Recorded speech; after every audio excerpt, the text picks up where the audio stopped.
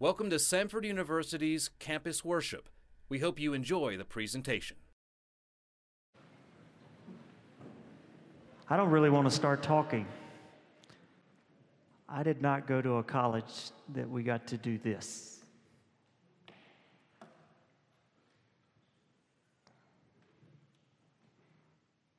We didn't raise our anthems to the King and say, "You are so good."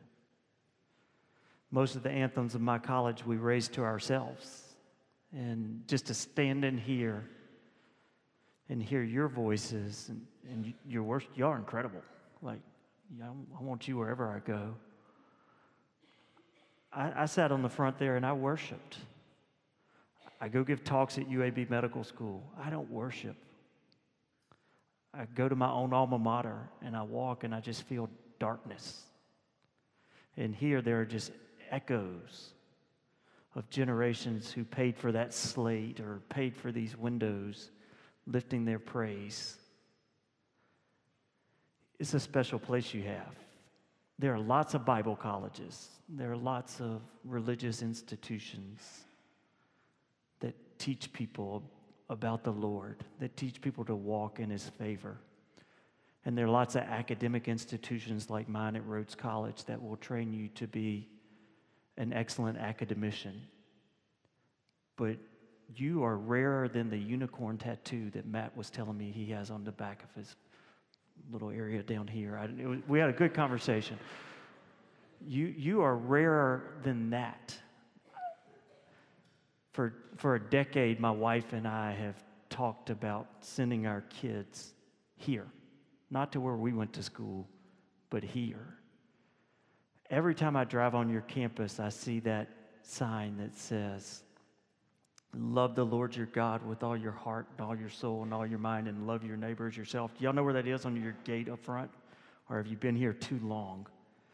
I think it's easy to come somewhere like this and take it for granted that this is kind of standard. Like other people get to do what you get to do, and they don't. Like other institutions have that written on their gate, and they have left it far behind. And then institutions like my own that were started by the church have made sure it's no longer on the gate. But your leadership and Matt and Kath, we had a great time visiting. They've made sure that they're not just writing it on gates, but they're writing it on your hearts. Samford University is a special place. And you came here not to just learn biology or become a pharmacist or a business person. Please tell me one of you guys is going into ministry, because you should. You didn't come here just for that. You came here that you might integrate your faith walk with this knowledge that you're gaining. And I know you guys are busy. It's almost exam season. I promise not to waste your time this morning, to try to connect you to something that will serve you in your exams and even far beyond. As we go there, as we discuss this idea of finding your place in the field, I just ask that you bring a little reverence of this place that you have here, of this institution that has said, you matter. And the God in you that matters most will make your life better than all the people around you. That you will use that to change this world of ours. Our governing scripture for the day, Ephesians 1, verse 15 through 23. And if you'll forgive me, I grew up before cell phones, and they make me nervous. Although I'm going to take one picture with my mind. My parents never get to go with me or ever hear me speak because they're in South Louisiana. If you would just wave right here at my parents, "Hey, Mom. Hey, Dad." There we go. Okay. They're like, "You're at a Baptist school because no one's sitting on the front row."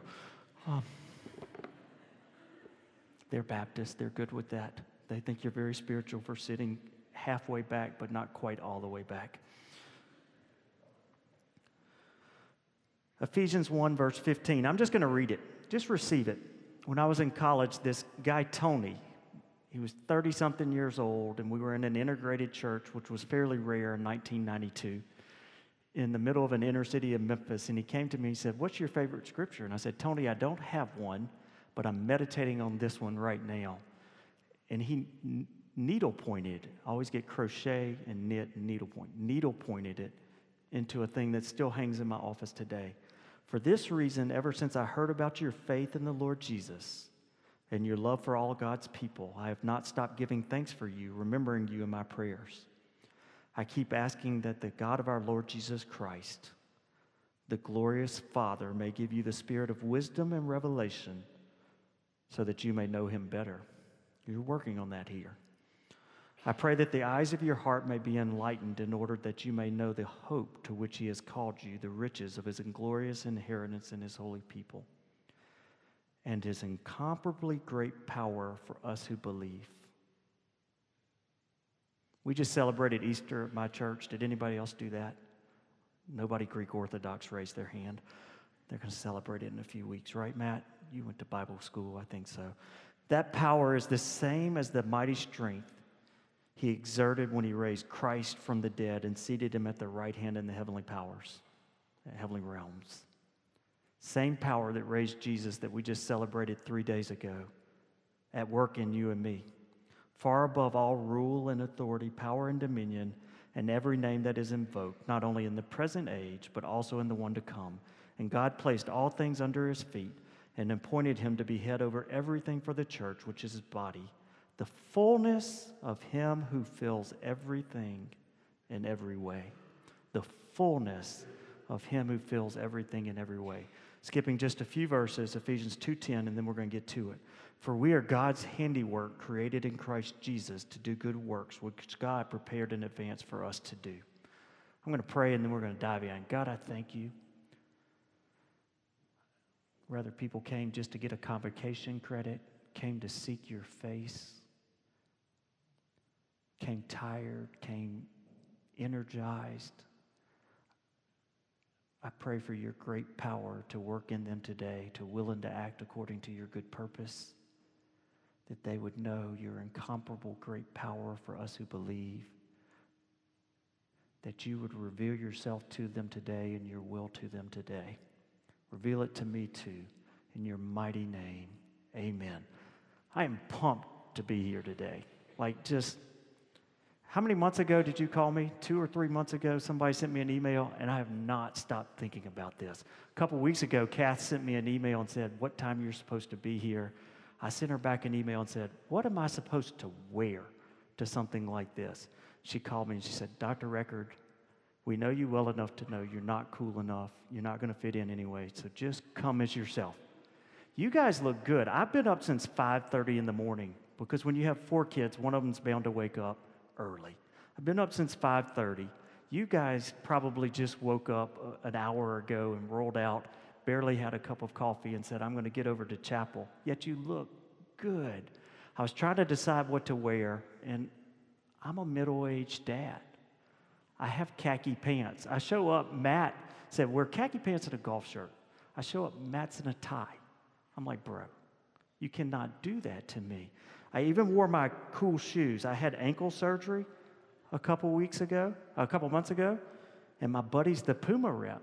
So I get Puma shoes for $20. And middle-aged dads base what a shoe looks like based on what it costs. If it costs $20, it looks really good. If it costs $100, I don't really like how that looks.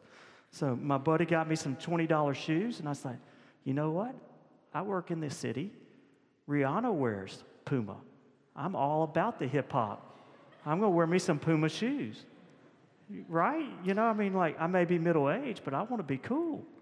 So I come home and I show my son, and my son said, "Dad, you do look like somebody famous, but just not in hip-hop." And he went and got on the internet, and evidently I have the Ellen DeGeneres look. And so,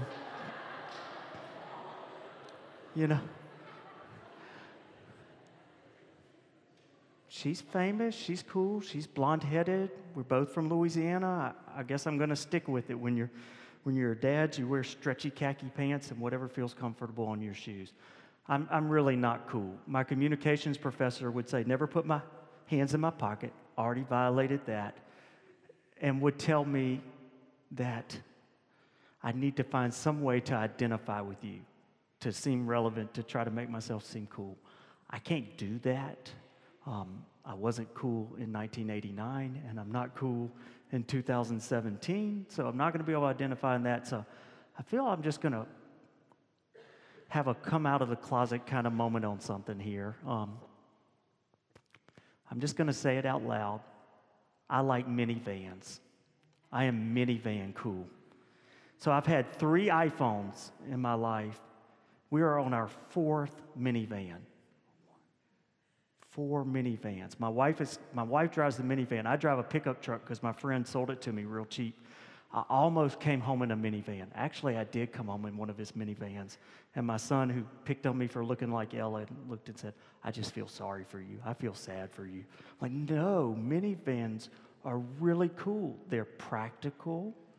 They're convenient. If they would just have about this much clearance so I could drive over curbs and park anywhere I want and have some mud tires so I feel tough like my home, I would have a minivan.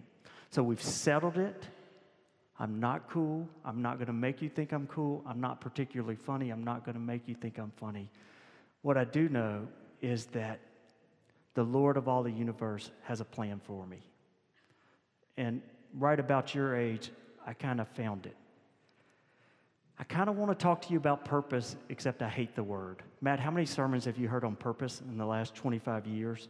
It's about as tired as the word salvation in the church. I love Rick Warren. I read his book when it came out. I love his church. I love his social media feed. I just don't know why every pastor wants to preach his sermon. And yet, every time I go to a different church, purpose. I want to talk about purpose, but in a different way, and maybe under a different phraseology. And instead of from being an international pastor who accomplishes great things, from the lens of a family doctor who takes care of the poor in Woodlawn, from the lens of a guy whose friends are prostitutes and homeless people and addicts, and say, I want to talk to you about purpose, but not a purpose that puffs you up, but a purpose that gives you peace. Now, I'm a minivan guy. I'm a suburban dad. I already told you that. What do suburban dads do? What do over-the-mountain dads do? We go jogging. I used to be a runner in college. Now I'm a glorified jogger. I'm a little bitter about that one. We play golf. I would have killed myself as a 14-year-old if you had told me I was going to play golf for fun. I play golf for fun now and really enjoy it, which makes it even worse. So we go running, we play golf, and we mow the grass. That's what we do. We mow the grass. Now, in medicine, we take care of people, and there's a great deal of satisfaction. One day, this lady who was a streetwalker and had HIV and was a good friend of mine and had been my patient, came in with shoulder pain. I put an injection in her shoulder, and she went from from in pain to not in pain right away. She was like, "Ooh, Dr. Record, I want to kiss you." I'm like, got one of these, baby. Otherwise, definitely. But most of the time in medicine, what I'm investing in is the future. I'm putting you on a cholesterol medicine so you won't have a heart attack 15 years from now. I'm taking care of your blood pressure so you won't have a stroke 20 years from now. I don't get a lot of, I was in pain and now I'm not in pain. I want to kiss you, Dr. Record. I'm okay with the I don't want to kiss you part, but I don't get to see the fruits of my labor very often. But when I mow the grass, there are weeds, there's pine straw, there's leaves, everything's out of order. And about 2 or 3 hours, I sit there with my Honda mower with a bagger, because you don't want thatch in the yard, and it goes from looking awful to beautiful. And I'm like, that's my little piece of Augusta National. That's my grass. I did that. Dad did that. I'm the dad in this house, and I made that grass look good. I like mowing grass because I feel good about it at the end. Now, being from Louisiana, I'm having to deal with something I didn't deal with down there. Matt can testify to this one. So in Louisiana, we have 3 seasons. Hot, that's the first part of the year. We're in the season of hot right now in Louisiana. then darn hot, which lasts about till October. And then we get a little respite we call fall. Y'all would call it fall, but ours it's like it was darn hot one day, we had a couple days of cool, all the leaves fell off the trees, and then it's just hot again. Here we're in what they call a transitional climate. And we have all those seasons, but we really kind of have an extended fall. We don't have winter. And my leaves fall from September to April. I am dealing with leaves. Now, I mow grass, and when I finish mowing grass, it's done. I look good, and I did that. I don't listen to Spotify. I don't have earbuds when I mow my grass, okay? See, I just proved I'm not of your generation. I keep showing differences between us. It's probably my most spiritual time because I don't have this dumb thing to bother me. I don't have anybody texting. I don't have email. I just, for the most part, meditate and pray and talk to myself. About October or November, I was mowing my grass. There was no grass. I'm just using my bagger to get up the leaves. I already didn't want to be there because it wasn't the satisfaction of the grass looking better. And as I'm picking up the leaves, about an hour and a half in, like 1,000 leaves fell off the tree. Like, as I'm doing it, they're falling. You ever done that, Matt? Anybody else did their parents' yard, and as you're getting leaves up, they just keep falling? Well, I went off. I started cursing the leaves. Curse you, leaves. Curse you, the fall of Adam. It is your fault. Curse you, leaves. I cursed the tree. You were the son of a pine tree. You have no purpose in existence. You're not pretty in summer. You're not pretty in fall. And I hate you right now in the name of Jesus. Curse you, tree. And I was cursing the leaves on the ground. I got so mad, I was cursing gravity. Curse you, gravity, for pulling these leaves off this tree. And in the middle of my meditation and my frustration, God caught me with something. Gravity. Gravity is always doing work, right? I mean, gravity is nonstop working. It never says, I need a sabbatical. I'm going to take a couple months off. You humans just float around. I'll be back. It never says, I'm going to take the weekend off. Be careful driving. There's not going to be any friction because I'm tired. Gravity is always working on those leaves, whether they're in the tree, whether they're falling or on the ground. Gravity is doing work. And unlike me picking up the leaves, it is not getting tired. And I began to ask the question, how do I live my life with gravity where I can do work without getting tired? Now, you guys are just out of high school, in college, taking physics classes, things like that.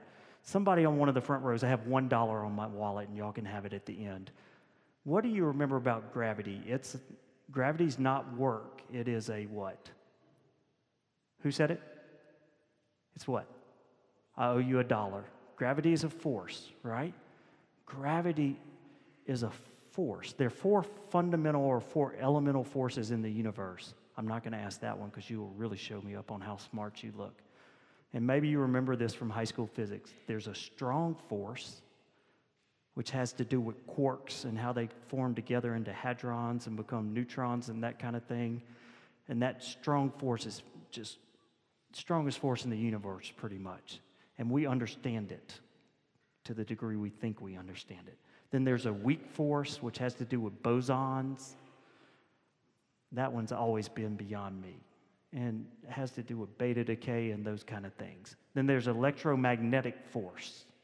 Remember, light is an electromagnetic wave. The electron is moving that, and the magnetic wave is moving this way, and then the electrons spinning around an atom have an electromagnetic force that are tying them to the atom. All of those are called quantum forces. We understand an elemental particle that's involved in that force existing. Gravity, I had surgery, otherwise I would have jumped a lot higher. Gravity is always working. We feel it all the time. We remember Newton's apple, but do you know how much scientists actually understand about gravity? Nothing. They've never found an elemental particle. They've tried all kinds of things like string theory and all these other theories to tie them back together. They even have one theory called the theory of everything, of how these forces align. But gravity confuses and perplexes. They can measure the force, but they can't explain the force. Now, some of you are smart enough to remember from physics what causes gravity. Matt, do you remember? Did they? Inertia? Well, that's close. And, that, especially as a music person, perfect. So, the sun has one kind of gravity, right? And we orbit it. The earth has another kind of gravity, and the moon orbits us, right? The moon has another kind of gravity, and an astronaut can jump much higher than they can jump here on Earth. What's the difference between those three bodies? It's mass. So the more massive an object like the sun, it has one kind of gravity. Then the Earth is less mass, another kind of gravity. Then the moon, even less mass. So a different kind of gravity. They're each able to exert a different force based on their mass. When you're huge like me, lots of force. Massive. Lots of gravity. So mowing my grass, picking up the leaves, I began to ask some questions. How do we develop mass in our life that we might have gravity, force, purpose, to be able to accomplish John 15. John 15 says, "This is my will for you, that you bear much fruit, that you accomplish much work." How do I have that mass and have that gravity? So I started meditating on some questions, and I want to share those questions with you today. You may want to write them down, but you probably won't, because I don't know why. So the mass questions.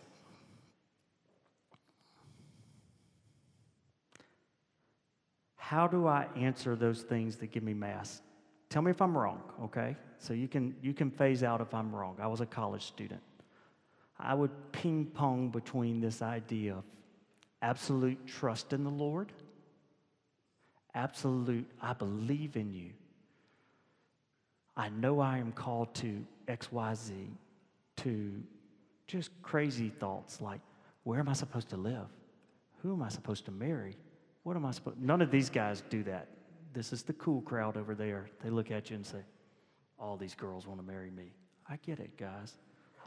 I just was never you. I have the stretchy pants on, okay?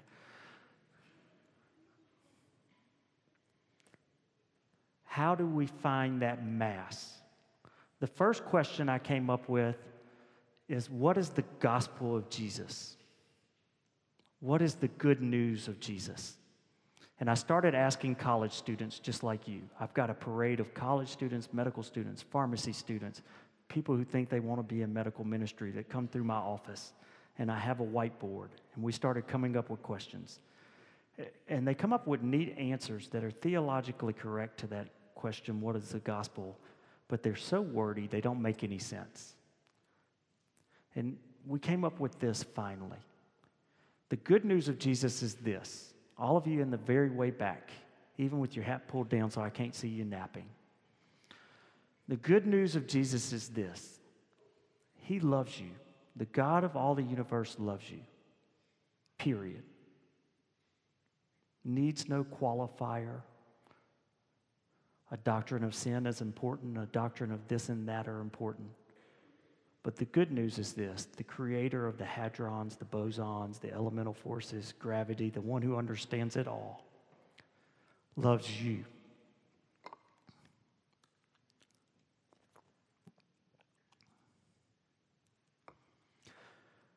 When we understand that, we can ask the second question. What does that God who loves me value? And just quickly, how quickly can we ping pong? You've read the Bible and you've heard a bunch of speakers and convocation point experiences.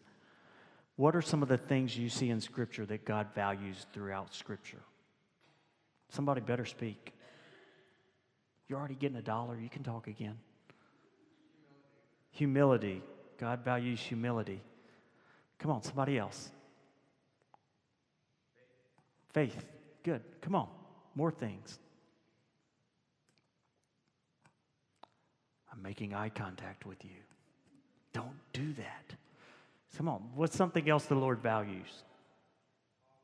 Hard work. I like that. Yes. Come on. Something else. Justice. Who said that? I love that one. All right. What's something else? So as I read Scripture, there are just unifying themes. You can read Scripture through different lenses. You can read it through a covenant lens and trace out the covenants. You can read it through different sections and say, this is poetry, or this is prophetic, or this is a gospel. But you, as you read it, will see unifying themes that pour out through Scripture. The first and foremost thing I see pour out through Scripture that concerns the Lord is his own character and his own glory. He seems concerned with that through every section of Scripture. He will not let people rob him of his glory. He will show up and show out. I see in Scripture that he cares about the poor, the oppressed, the marginalized, the weak. I see that he cares about love. I see that he cares about people. The great commandment, right, that we talked about is on your board out there, on your wall out there. The Great Commission, bringing other people to know his love and to know the gospel and redemption and freedom. He cares about these things. And as we begin to answer that question, what do you care about, Lord?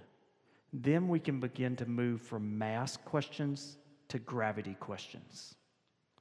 And the gravity questions look just a little more selfish, but not quite selfish. So let me walk you through these. I promise you we're getting close. First question, how can I take God's values from aspirational to defining my daily life? Have you ever found yourself like this? God, I know you care about the lost. God, I'm stuck at Samford. Everybody here seems to be a Christian. What am I doing really for the lost? God, I know you care about the poor. I know your heart breaks when a little kid has not enough to eat. God, I'm a suburbs kid. I've never been hungry in my entire life. Nobody next door to me seems to be hungry. How do I join you in that value? God, I know you care about local church, growing the church. God, I'm 22. I have so much to offer, but my church doesn't realize it. Do they even read Timothy where it says, do not let someone look down on your youth? I have something to offer. Why don't they take me? They won't even let me do anything. How do we go from aspirational values to actually life-defining values? And only you can begin to answer that question. Only you can find places where you can plug in. Next question, who are you called to serve and who are you called to serve with? How many of you have asked this question? What's my major supposed to be? If you don't all raise your hands, I'm going to scream and leave because you're all in this house. Okay, what's my major supposed to be? Where am I supposed to live? God, who am I supposed to marry? What am I supposed to do? The questions aren't wrong. They're just out of order. The question that comes before is, God, who am I called to serve? For me, at 16 years old on a farm in South Louisiana, God really revealed to me to serve the poor. He said, you are called to the poor. Now, I've tried to run away from that at times, but he never let it get out of my soul. And for some of you, you see Rwanda and you're like, I'm supposed to serve the people of Rwanda. And some of you see the people of Hoover. I am called to serve the people of Hoover. There's no one right place, but God is revealing to you a who. And if you will pursue the other questions and answer to the who, instead of into the answers of what next, what if, you will find a better answer. Next question. Do you have a dream, and are you pursuing it with fidelity? How many of you have a dream that God's called you to? Thank you for raising your hand. I did. I wrote mine down. At 17, I wrote down exactly what I was doing. I had never been in an inner city. I wrote down I wanted to be a medical minister in an inner city, catalyzing community development unto the fame of the Lord. And I am doing that today. I tried to kill that dream. I tried to chase other dreams. And I would have different dreams come along. Like, I dreamed of being a professional basketball player. I'm 5'8". Since I had that dream of being a professional basketball player, 2 players shorter than me have played in the NBA. And both of them were much better athletes than me.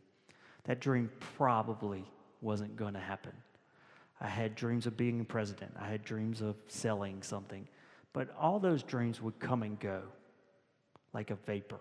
The sun would come up, they would evaporate, and they wouldn't come back. The dream of serving the poor through medicine, no matter how hard I tried to kill it, came back. And you have a dream. No matter how hard you kill it, God keeps bringing you back to it. And you can run away from it for a generation. You can run away from it for a lifetime. But if you will accept it and pursue it with fidelity, you will find greater peace in life. I don't know what that dream is for you, but you're having it. What are your gifts and talents? Where is God working right around you? What next step, if I took it, would make the most difference? So it's one thing to have a dream of being a medical missionary, right? I didn't get finished with residency until I was 31 years old. Had the dream at 17. Wasn't like I was supposed to spend the next 14 years waiting to walk in God's favor, waiting to walk in His purposes for me. What next step, like when you walk out of here, would bring God the most glory?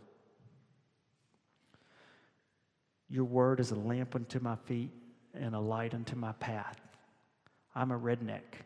I hear that verse and I think halogen, KC light, hunting deer after night when the game warden doesn't know. I think about those kind of things. Do you know they didn't have halogen lamps in first century Palestine? Do you know what they had? They had little oil lamps about the size of my hand. Do you know how much light they gave off? If it were pitch dark in here, I could light one up here and you couldn't read. They gave off enough light for one step. One step. And God is revealing to you one step even now. And the question is, will you take the step? And sometimes the one step, and Matt can agree with this, feels like this. That you're just walking in circles. There was a movie a few years ago, I'm really going to show my age, with Sean Connery and Catherine Zeta-Jones called Entrapment. And they're trying to steal something of great value, and she's going through a laser field in spandex. I don't own any spandex, but please don't see me in spandex. And she's bending over backwards, and she's doing flips. They did it in Oceans 11, 12, 13, one of them as well. And sometimes it feels like God is doing that with our next step. It's like if I went and retraced my steps, they're just all tied in a knot, Father.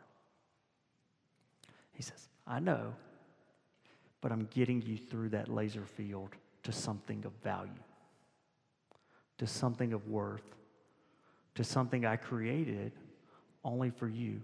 You are God's workmanship, created in Him for the good works He's saved you to, not through. Saved you for, to the good works that make you feel like the most authentic and unique version of you could imagine being. So I have one little thing to end. It's not a salvation message. You're at a Christian school. It's not an altar call time. I want to take a test. The only person that's going to look is Matt, because I want him to see this. And I have it written down. I know what the results of this survey is going to be. Okay? So in a room full of mostly Christians, and those of you who aren't Christians, I'm glad you're here. If you would just close your eyes, I'm going to take a quiz. Matt, you can look. How many of you in here would say, I know that God loves me? Just raise your hand. Look around, Matt. I mean, it's wonderful to see that. Okay. How many of you, and you can put your hands down, how many of you in here, completely honest, you took the time to come here, you might as well be here.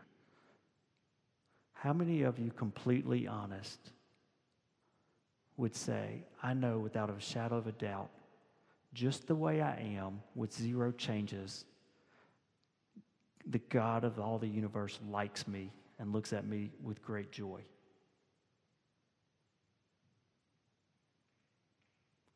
Half as many has raised their hand before, right? Go ahead and open your eyes. So you're the first person for me to try this message out on, and I already see things I can fix it with, okay? I'm not a professional preacher, so I don't have to feel too bad about that. I was at the beach at Christmas playing golf, which is what old middle-aged dads do, with one of my pastor friends, and I told him the concept. And he said, wonderful concept, Robert. But what's the one question, if your group answered it, would give them the most mass? And we talked for like 4 hours and took way too many golf shots. And at the end of it, this is what I came up with. And I'm begging you to hear it, okay? How does God look at me?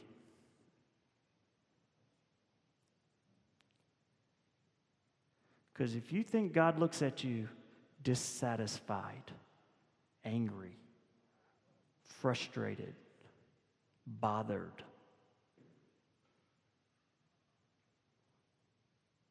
fail, if you think that's what he sees, it's going to govern your steps. And you'll live a life out of order. When I saw my wife at Rhodes College in her hippie dress, in her Birkenstocks, with the world's biggest smile, I looked at her and said, I like that. Later on, after dating her and getting to know her and spending lots of time with her, I said, I love that. But I liked that long before I loved that. And my heart's message for you today, as you look for purpose, is that you find the mass that makes purpose work right. Blow up a big red balloon. Big object, right? We could make it this big. Giant red balloon. It has no mass. And a Christianity that says God of all the universe is dissatisfied with me and can't stand me has no mass. But a Christianity that embraces, even with all my faults, and I've got more than you, and even all my mistakes, and I've got twice the lifetime, so twice the mistakes at least that you have. A Christianity that embraces Zephaniah, where he says, the Lord looks on me with delight. He rejoices over me with singing. A Christianity that lets itself be loved. Not just loved, but liked. I like you the way you are. Sure, we'll change some things for your own good, but I like you the way you are. That Christianity can change the world. That Christianity has gravity that produces force, that does work, that leaves no fatigue. So I come here today, I stopped seeing patients. I left the ministry of what I do day to day because I am longing for you to hear the clarion call of the Father that says, I love you. I like you. You are my child. I am well pleased. Let's enjoy life together. If you could hear that, it would make my day. I'm going to pray for you, and I'm going to get out of the way. So if you would just bow your head.